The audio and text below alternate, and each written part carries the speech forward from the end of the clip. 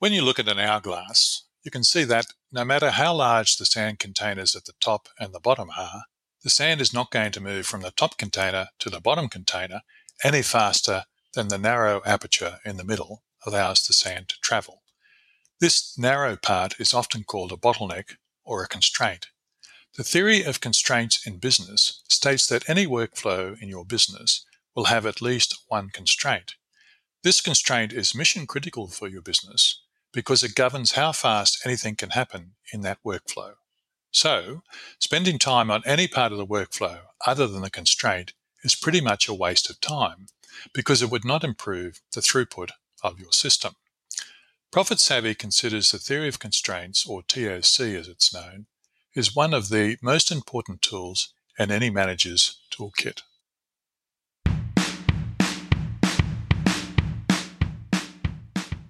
Hello, I'm Scott Williams, founder of ProfitSavvy.org. When you have a medical problem, you go to a doctor and she asks you to describe the symptoms. Based on this, you get offered a treatment for what ails you. At Profit Savvy, we use the same approach. Our diagnostic menus on the website quickly lead you to suggested remedies for whatever issues you are facing in your business. This saves you an enormous amount of time wading through books trying to find a treatment for your business's particular issues. Our focus is on owner-operators and middle management of larger businesses. We assume you have the necessary technical skills, so we focus on helping with management issues. In this podcast series, we touch on the most popular issues from our website.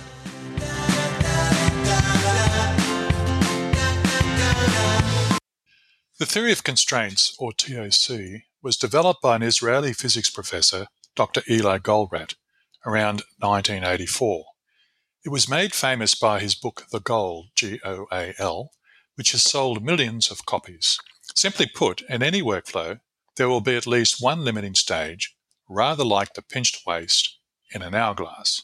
No matter how productive the stages before and after the constraint in your workflow are, the constraint alone determines how much is produced by the workflow.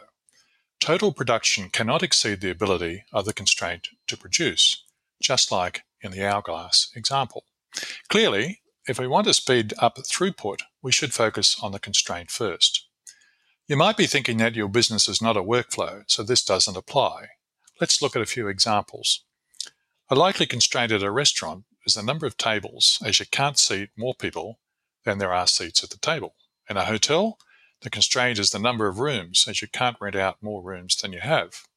In many professions where time is sold, such as accounting, law, architecture, doctors, you can only sell what time you have available from the staff during that day.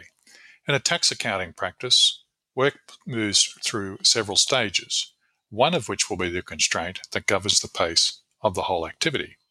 In a factory, one machine or stage will govern how fast materials can process down the assembly line. In a retail store, shelf space governs how much can be on show at any point in time, so it's the limiting factor or the constraint, and so on. However, by focusing on the constraint in your business, you can free up more income production. So, for example, the restaurant limited by seats could add a takeaway and/or could open for breakfast, lunch, and dinner rather than just one meal a day. That increase its productivity. A retail store can expand on its sales by adding an online web store. Regular listeners to this podcast may recall our podcast on the 80-20 rule, number 12, which says that 80% of the improvement in an operation comes about with 20% of the activity. This is in complete alignment with TOC, as the 20% is the constraint in the TOC world. As an indication of the importance of the theory of constraints, we first heard about it in an article which said that Jeff Bezos, the founder of Amazon, has it as required reading for his executives. Jeff has done pretty well to become the richest person in the world, so maybe there is something to think about with TOC. So, how do we manage our constraints to get maximum productivity? There are 5 steps to the full process. The first is to find or identify them. Typically, they'll have a stack of work in progress in front of them, waiting to get processed through the constraint. Other signs include the fact that the workflow after the constraint will flow pretty quickly because the constraint is the limit. Second, having found a constraint, we exploit or use it to our advantage. Third, we do this by subordinating everything else and focus our complete attention on the constraint.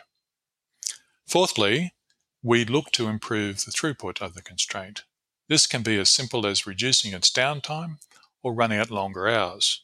We should certainly make sure it's never starved for resources or for labour.